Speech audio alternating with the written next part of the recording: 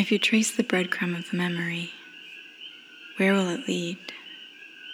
Somehow, always back to the present.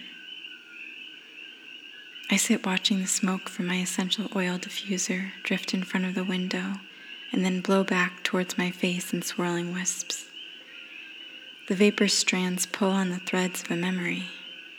17, working at Concession Stand 6 in the baseball stadium of the minor league team in my hometown. In the back room of the stand, which was just the cinderblock-walled negative space behind and beneath the bleachers. Twirling paper cones along the sides of a metal vat, blowing hot air across flavored sugar and turning it into cotton candy.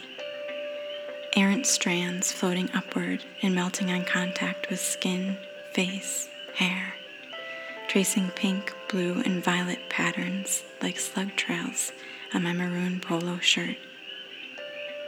The Doors playing on the boombox someone brought from home, along with the faux-leather CD book bursting at the seams.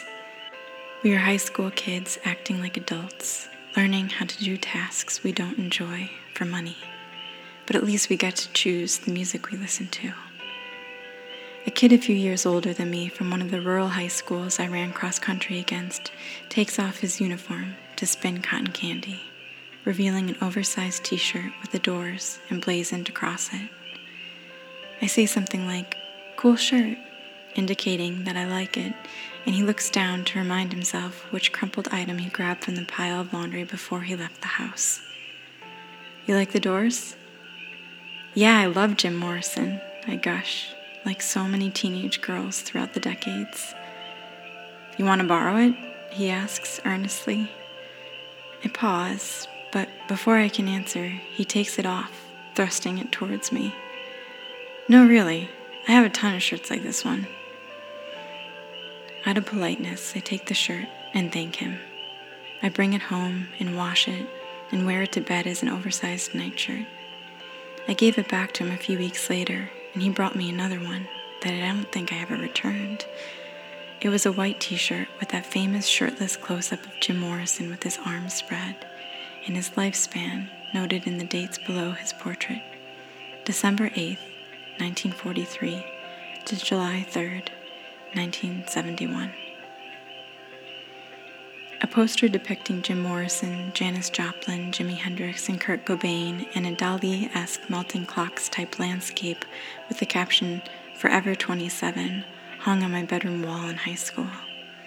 At the time, 27 seemed like a lifetime away. My mom was 27 when she gave birth to me, her first child of 4. My dad was 27 and 11 and a half months, he specifies, when my parents married. But with just a few clicks of the slide advancer on the projector machine of my life, I'd find myself at that age, living in San Francisco and going through my own seismic transition into adulthood. The first friend I had ever lost died in a freak fire 2 months into his 28th year. Then I was dumped in a long-distance relationship with the phrase, "I just don't see how this fits into the day-to-day." I was desperately trying to claw my way out of manual labor jobs and prove my worth in the corporate world, and was anxious to find my footing in life. And I was on the precipice of a toxic relationship that would span 6 years. I was lost and searching, terribly homesick, and felt incredibly alone. It seems there's no escaping the 27 Club. It just looks a little different for everyone.